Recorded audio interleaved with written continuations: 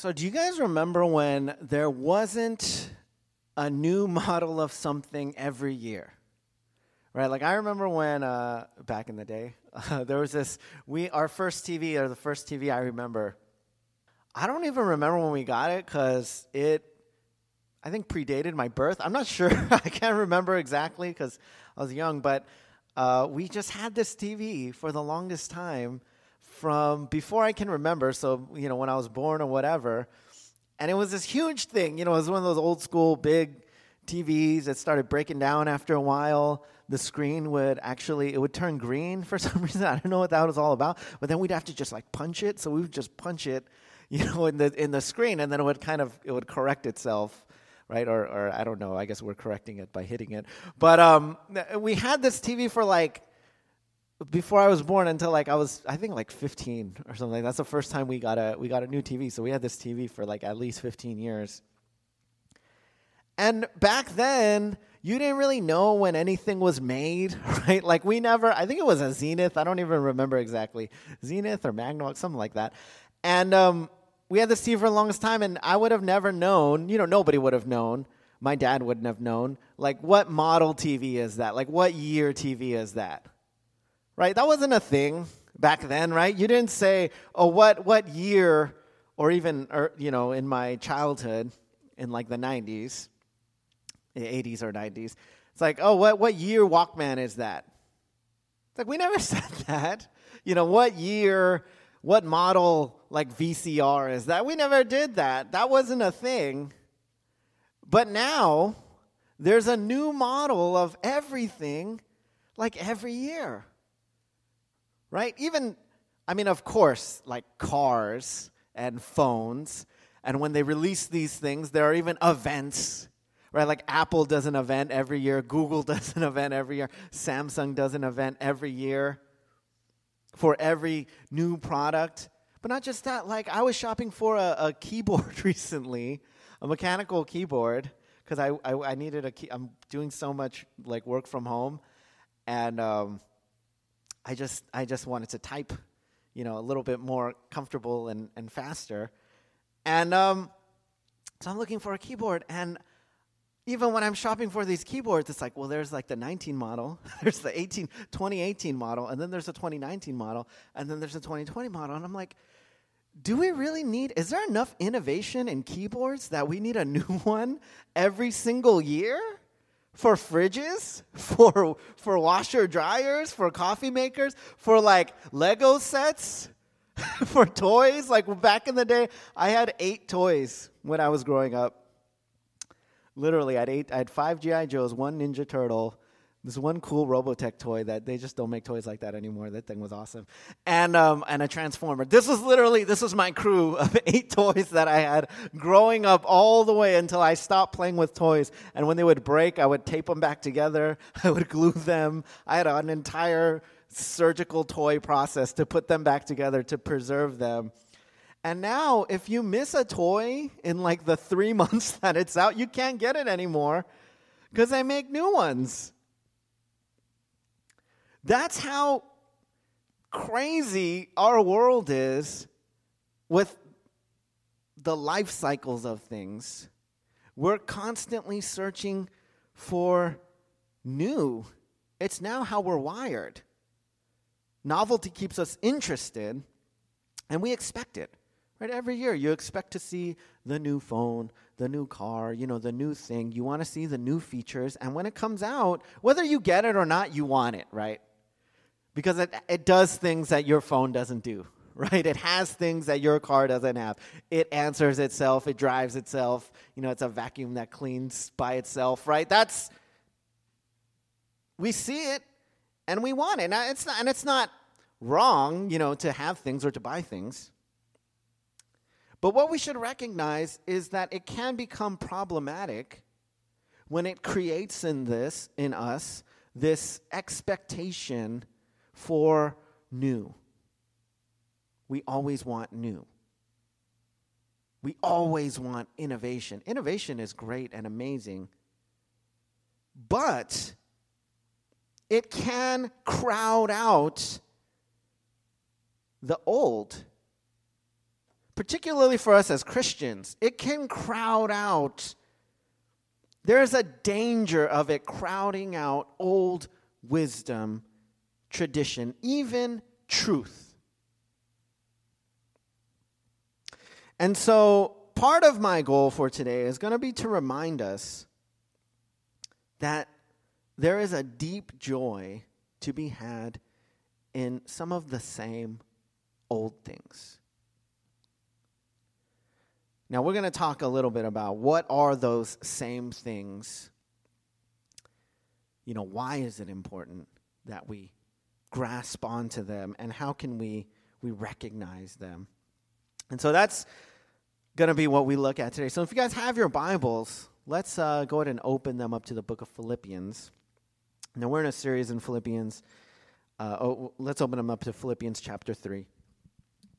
And for those of you who haven't maybe been here or you're just joining us, we've been in a series in Philippians. We've been looking at what it means when Paul says, to live as Christ, what that kind of life looks like, what are the things that kind of life values and steps into.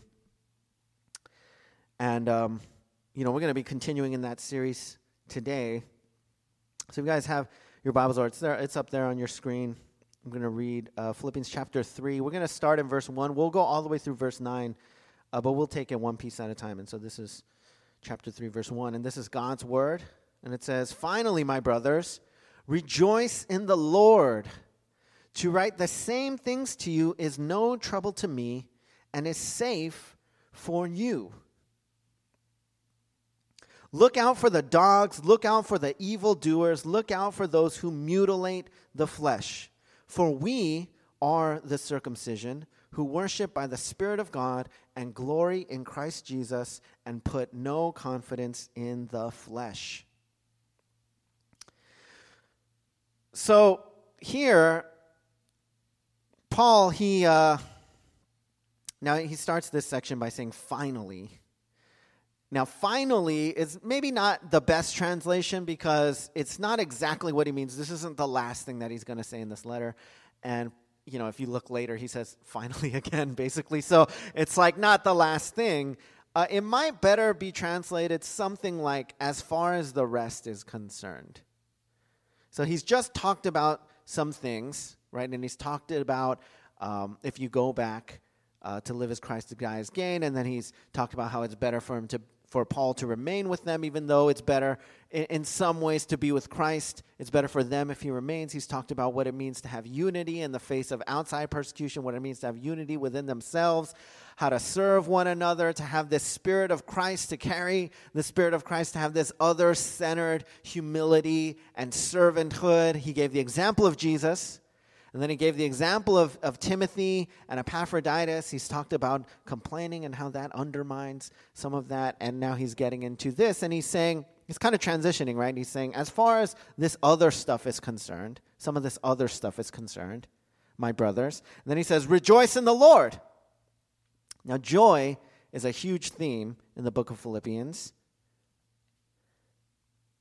And after that, he says, to write the same things to you is no trouble to me and is safe for you.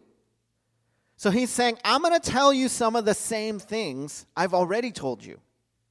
I'm going to tell you some of the same things that I have repeatedly told you. But it doesn't bother me, like it's no trouble, and it's safe for you.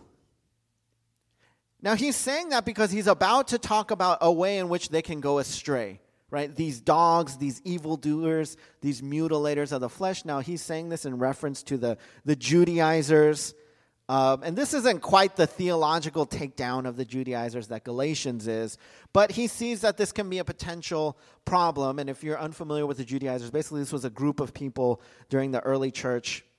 It's kind of a sect that many devout Jews who were willing to accept Jesus, but they wanted to hold on to some forms of Judaism as well. So one of the things that they said was if any Gentile wants to become Christian, essentially, they have to also become Jewish. They have to convert to Judaism first. So it wasn't that they didn't believe in Jesus, but they believed Jesus and also you need the law, the Jewish law.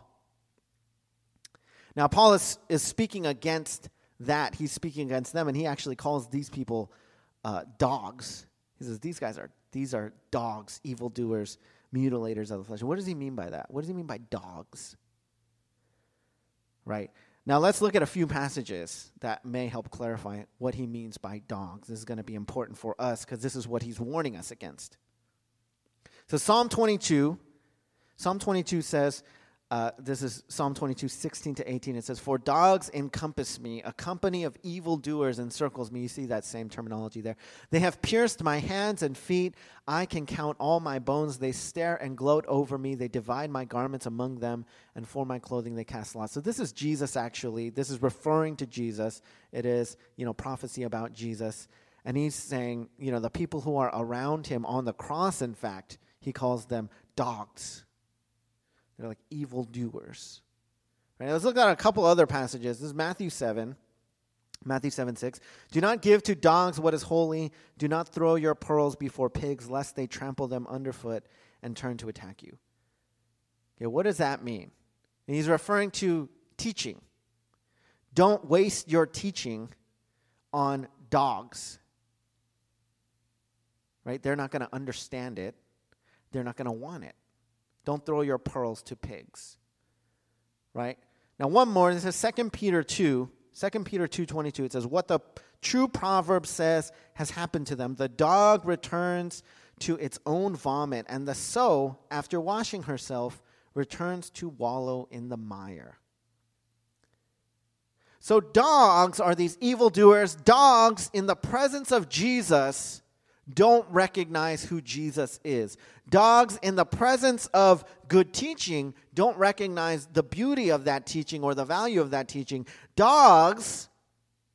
A dog returns to its own vomit.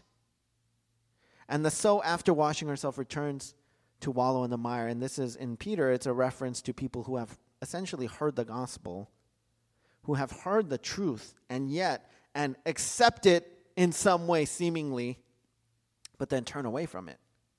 It's like a dog who returns to his own vomit. So then a dog in ancient times, so it's not how we think of dogs. We might think of them as like pets, kind of adorable, like man's best friend, that kind of thing, right? But when the term is used here by Paul, in Jesus' usage and here in Paul's usage, it generally represents a scavenger who has no sense of what is valuable. Right? Somebody who can't recognize the beauty of something. It's an analogy for someone who is unfit for what is holy. Now, contrastingly, he says, we are the circumcision. So there are these people. What he means is kind of, we're the true circumcision. Christians are the true circumcision. Why? Because there are these Judaizers who would say, you have to be circumcised to be saved. And they're actually dogs who don't recognize the beauty of the truth, the power of the truth. These same things that I have said to you, they don't rejoice in it. They don't find joy in it. They don't find glory in it. And he says, contrastingly, and he says these three things, right? We worship by the Spirit of God, glory in Christ Jesus, and we put no confidence in the flesh. Now, it would seem that Paul is directly contrasting these dogs with those three characteristics. Because if you look down a little bit more in Philippians 3:18, so we're going to look at this one more passage here. It's Philippians 3:18. This is just a few verses later, right? It says, "For many of whom I have often told you and now tell you even with tears, walk as enemies of the cross of Christ." So this is kind of those dogs, those evildoers. "Their end is destruction. Their God is their belly, and they glory in their shame with minds set on earthly things." So you see how that contrasts to worship by the Spirit of God, glory in Christ Jesus, no confidence in the flesh. Their God is their belly. In other words, they live for themselves and not for God, in contrast to worshiping God. Their glory is their shame, whereas the glory of the Christian is Christ. And their mindset is on earth, meaning they do have confidence in the flesh rather than putting no confidence in the flesh. So Paul is saying there is this danger when we lose the joy of the same things, like these people, when we don't see the glory, when we don't rejoice in it, to become like this dog, to become dehumanized, to become unfit for what is holy. And Paul is saying, for the sake of your joy, I'm going to tell you and go deeper into the same things. It's not new things that you need. It's not novelty that you need. It's the same things. The same deep, powerful truths that we need to remember. Now, quickly here, before we move into those three things that are mentioned by Paul that characterize the circumcision, the true circumcision. There are going to be people who tell you, and sometimes this is going to be yourself, that worship by the Spirit of God, that glory in Christ, that putting no confidence in the flesh, that mentality is foolish, that it is antiquated, that it is boring, that you need something new, something different, something better. But that is exactly what Paul is guarding against. He says, it's no trouble for me and it's safe for you. How is it safe for you? It's going to keep you from falling into what these dogs believe, the opposite of these things. So he gives these three things, right? The first, he says, worship God by the power of the Spirit. Now, I'm going to talk about this really quickly, because in fact, that word worship might better be translated serve God. It's not the word that's in the Greek. It's not the typical word that's used for worship. It's typically translated, as to serve or service. And I'm not going to say too much here because this has been covered extensively in chapter 2. Really, that was like the whole point and idea, right? Giving the example of Jesus, having that humble servanthood mentality. I would encourage you kind of go back and look at those messages if you haven't had a chance. But that is really what Paul, so he first says that, right? Serve by the power of the Spirit. That's one of the ways, that's one of the things, the truths that we need to hold on to and what we are meant to be characterized by. Now, the second thing he says, which he's going to go into far more extensively, is it's actually the third thing that we're going to talk about it second because he goes into it, but is to put no confidence in the flesh.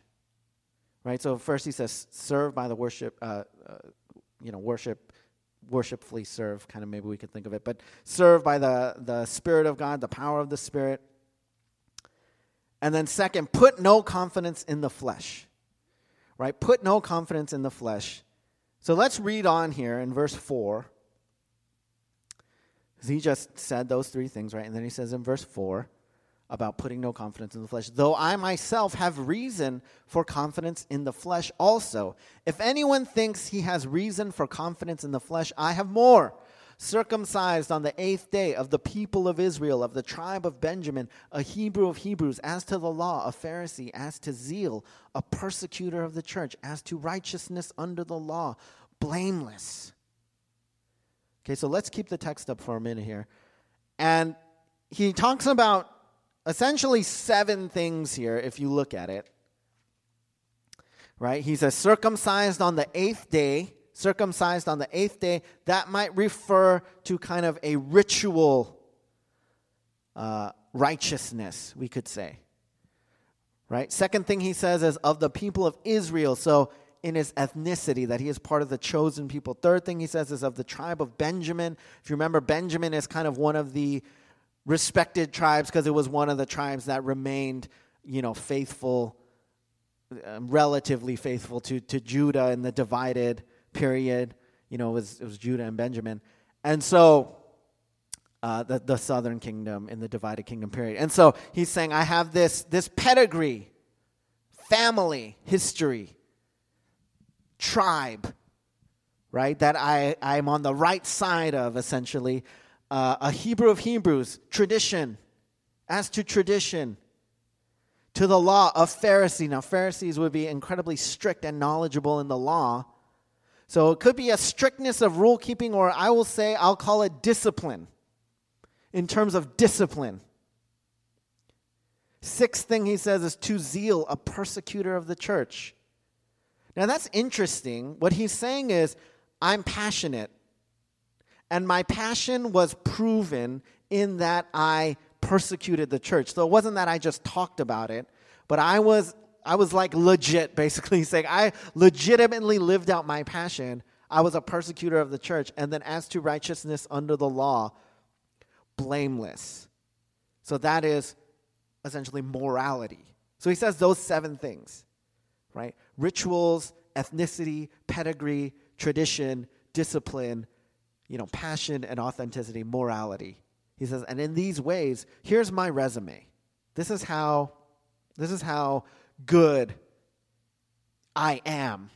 If you want to say that you have a reason to put confidence in the flesh, like in the body and the earthly achievements, he's like, I got you covered. I got you beat. Here's my resume. Now, what is this confidence that he's referring to, like talking about all these things? And I'll put it this way, confidence in the flesh, what is it? Putting confidence in the flesh is believing that salvation is possible by any human achievement.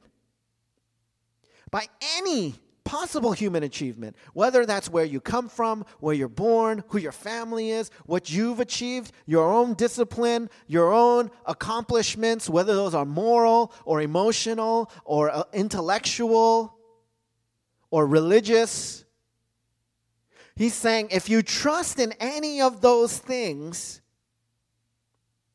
for salvation, without dependence on the Spirit, that's what this confidence in the flesh is. That's what these dogs are doing. That's what these evildoers are doing. Now, what might Paul's resume look like today? I mean, I don't know, because we don't use the same categories exactly to talk about what is, seen as good or respected. Now, let's just say, for example, he was, because some of the things even predate his birth, right? He's saying, like, my parents also were raised up like the right way, kind of raised me the right way. So maybe he was born in the best hospital. He was delivered by the best doctor, Let's just say, even as a baby, I don't know, he was in the top 1 percentile in whatever, height, weight, intelligence. I don't know. They don't really measure that when you're a baby. But, whatever, right? He's born to a self-made, wealthy, well-respected family. He is known for an incredible work ethic, right? He goes to Ivy League school, Ivy League educated, influential in his profession and in his community. Right, whatever that is. Maybe he's got a lot of followers, right? Maybe every time he posts something, it gets tons of likes. He serves his family and the church, described as an honest, authentic, passionate person. He's living out his passion, right? Can you get more, millennial or Gen Z? He's doing it, right? Paul says, I'm doing it. I don't just talk it, I do it. Attends church every Sunday, gives 20%. Never curses, doesn't smoke, doesn't drink, doesn't post or say or watch anything even moderately socially inappropriate. And Paul says, essentially, this was my life. This was the life that I had. Now let's look at the text again. He says, that's my life, right? Verse 7, but whatever gain I had, I counted as loss for the sake of Christ. Whatever gain I had, I counted as loss. All of that stuff, my entire resume.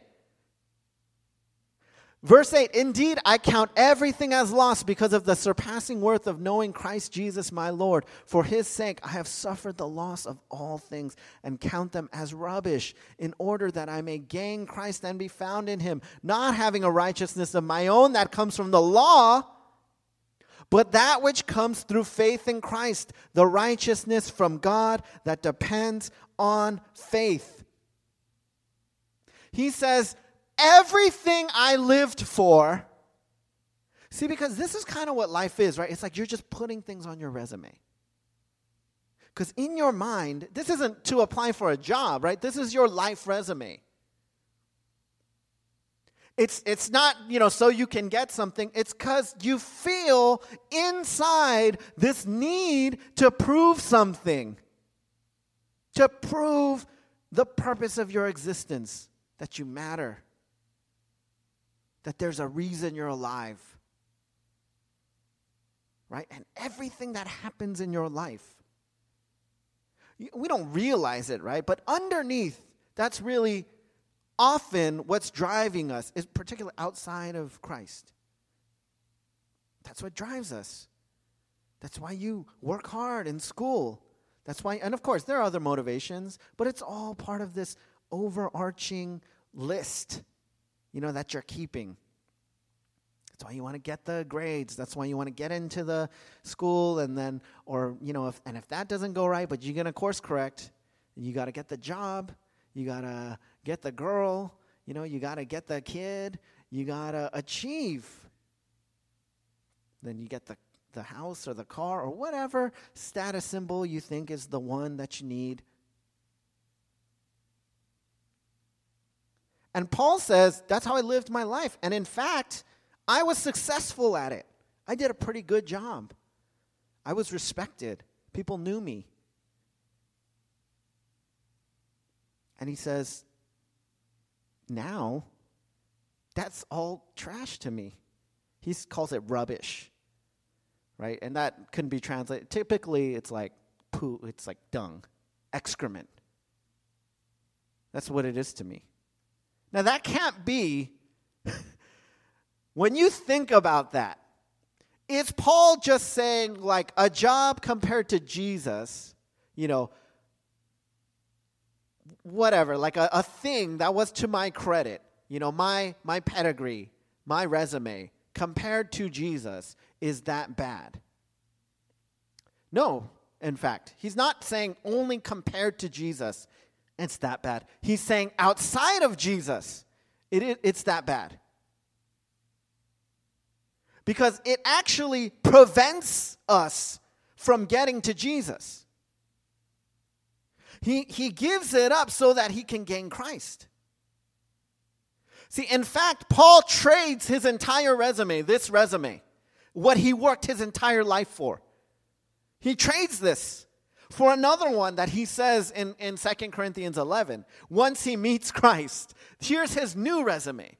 In 2 Corinthians 11, are they servants of Christ? I'm a better one. I'm talking like a madman, with far greater labors, far more imprisonments, with countless beatings, and often near death. 5 times I received at the hands of the Jews 40 lashes less one. 3 times I was beaten with rods. Once I was stoned. 3 times I was shipwrecked. A day and a night I was adrift at sea. Frequent journeys and danger from rivers, danger from robbers, danger from my own people, danger from Gentiles, danger in the city, danger in the wilderness, danger at sea, danger from false brothers.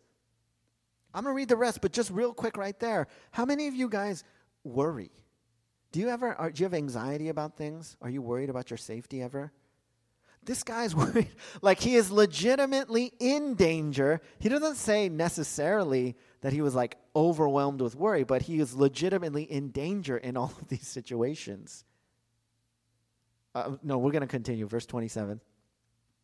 Let's continue in verse 27. In toil and hardship, through many a sleepless night, in hunger and thirst, often without food, in cold and exposure, and apart from other things, there's the daily pressure on me of my anxiety for all the churches. So his anxiety is not for himself and his life. His anxiety is actually for the churches.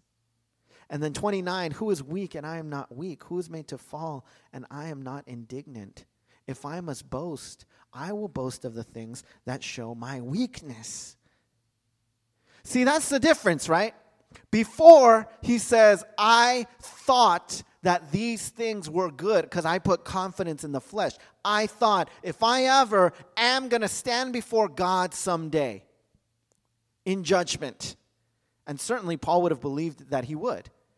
He would think, well, I'm okay. You know why I'm okay? Because I'm a Jew, because I'm from the tribe of Benjamin, because I was circumcised on the 8th day, because I was a Pharisee. I kept the law. I was blameless. I was zealous. I did all the things. I did all the things that I was supposed to do. So if I ever stand before God, I think I'm going to be okay. And Paul says, that's deadly to think that way. To put that kind of confidence in the flesh. To think whether it is to have trust in yourself for salvation. Because you think, I'm okay now because, I'm reading the word and I'm going to church and I'm doing this and I'm doing that. See, to have that kind of confidence in the flesh, in yourself, in the body, on earth. Confidence that we have done enough. Confidence that we are good enough.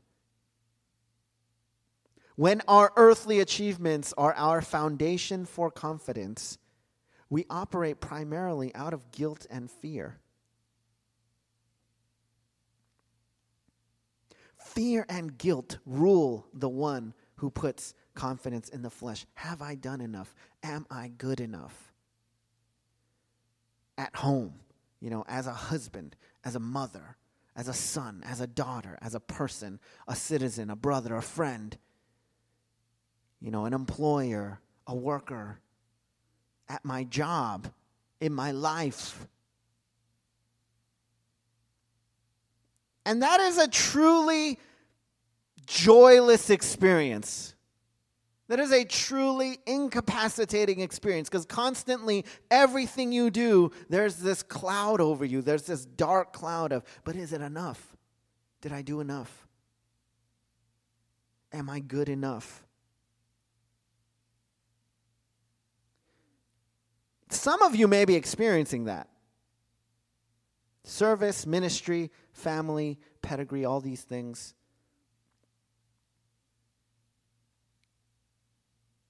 It's like you live in it's like you're on a space station and there's a leak somewhere.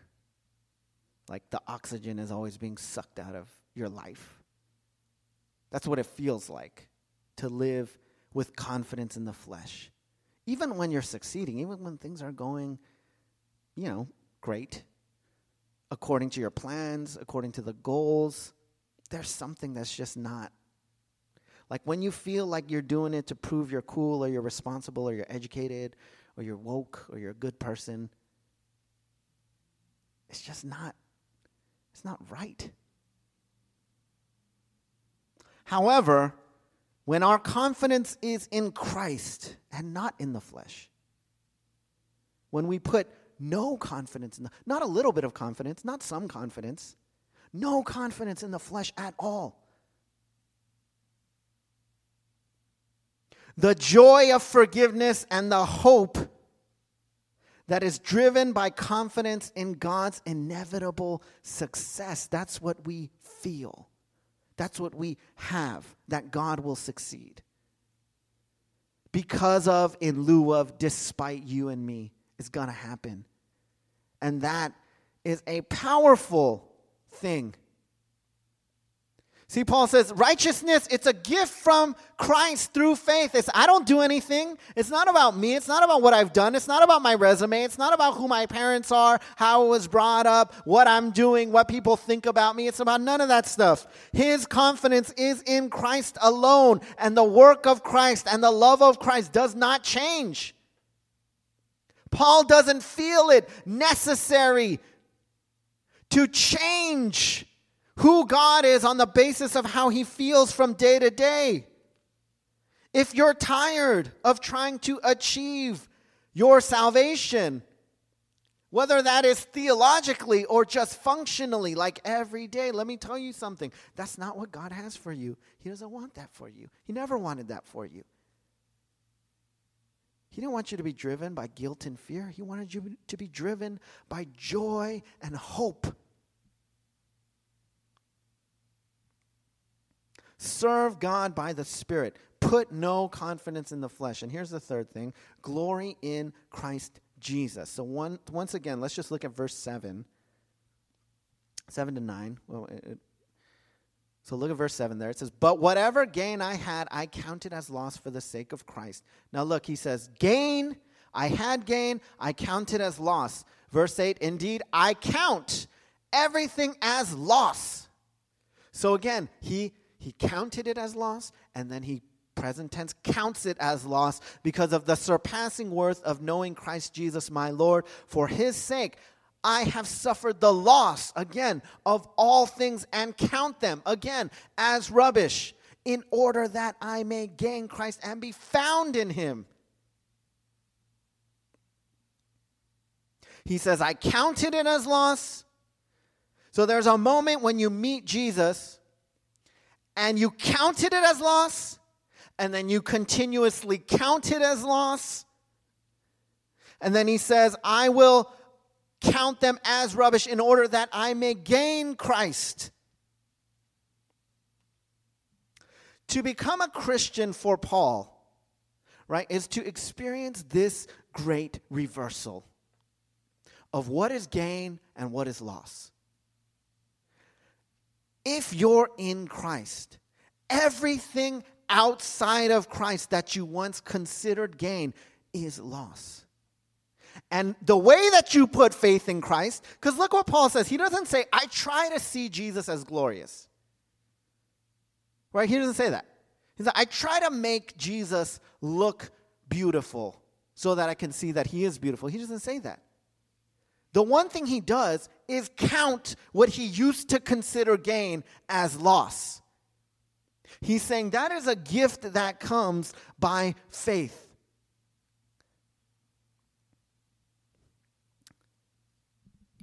So there's this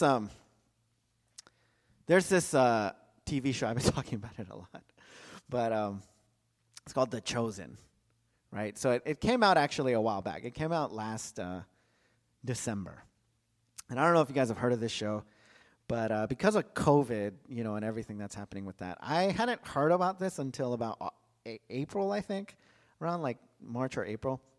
I didn't start watching it until like a few months ago, and what it is it's a completely crowd-funded show. I think they raised like $10 million, like the most ever for this kind of project. But it's a show about the ministry of Jesus and his followers. Now, before I even talk about this, I'm going to say this right now.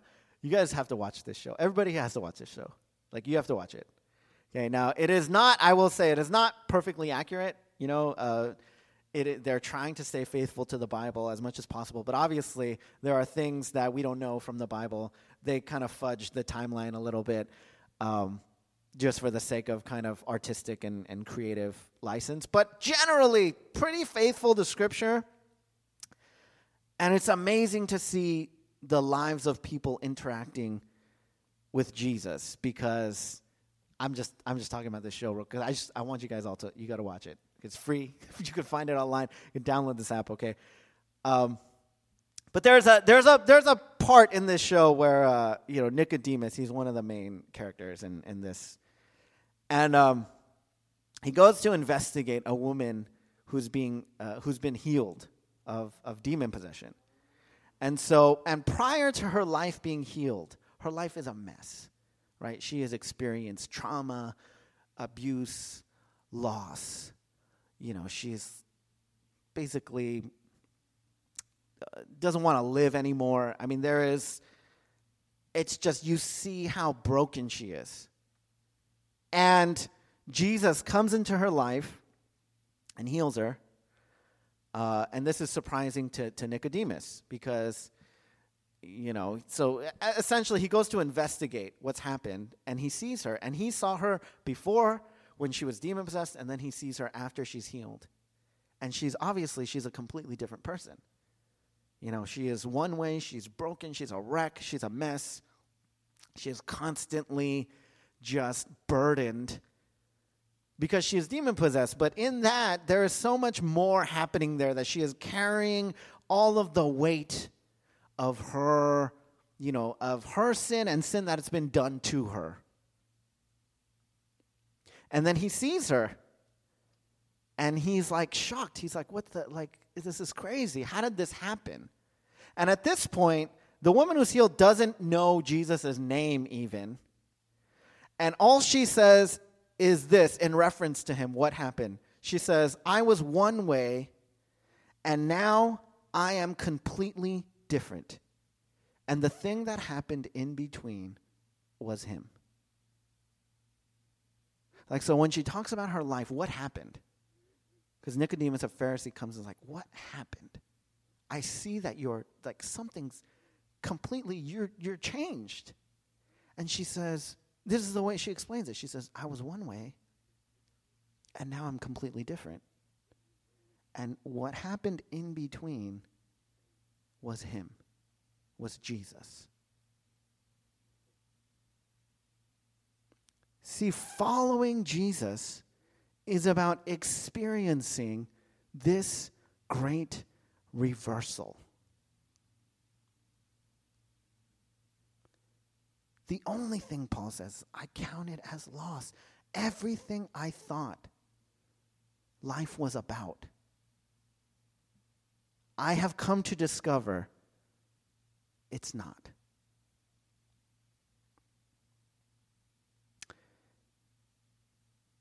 Church, when you're found in Christ, because that's what he says, I was found in Christ.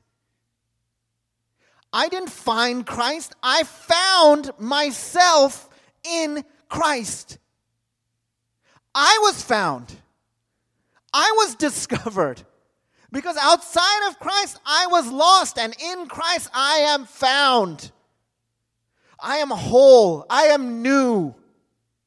I am different. And that is worth so much more than everything I thought made me me. Than everything I thought made me valuable, that made me worthy, that made me good enough. That made me think I had done enough. When Jesus came and said, I'm enough for you. I have done everything. You are worthy because of me. When you are found in Christ, your eyes are open to see the value of Jesus, and you understand that there is deep, powerful joy and purpose in knowing him.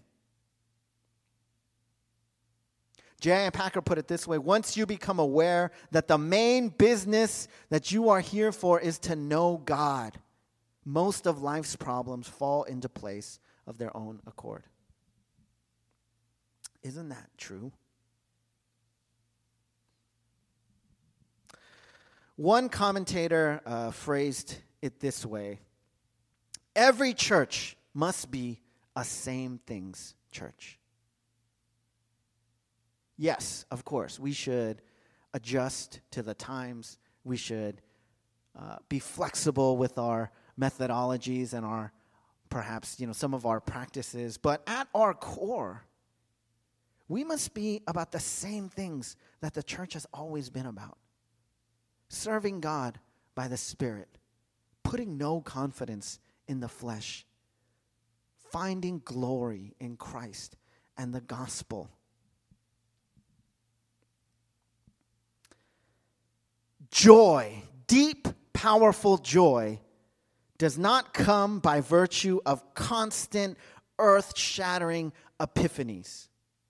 It comes by way of consistent, regular application of timeless truth. There are many false gospels, but there is only one good news.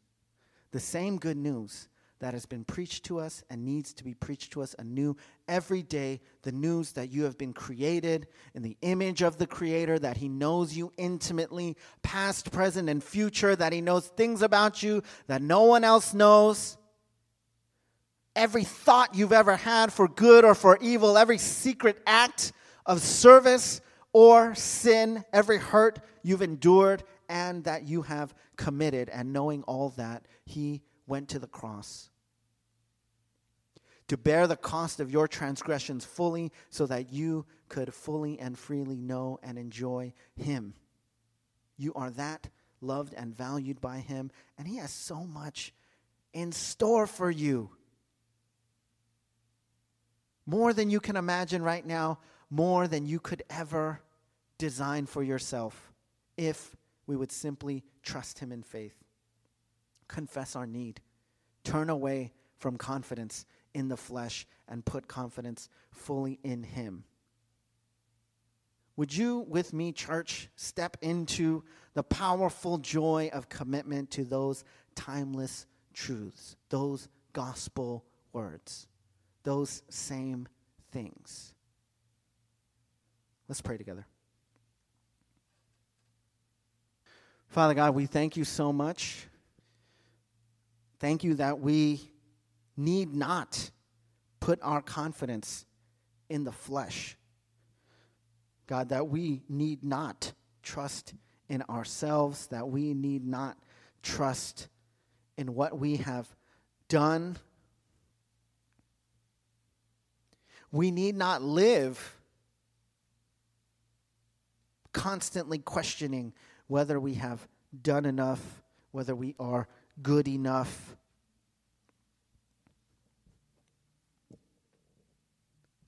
Because we can have full confidence in you, Jesus.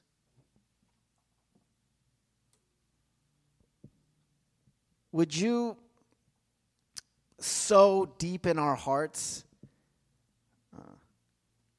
joy in those same things, God? Joy as we serve you and others by the Spirit of God. Joy as we deny ourselves, deny confidence in the flesh, as we deny that there is anything of value when we accomplish things to our name apart from you, God.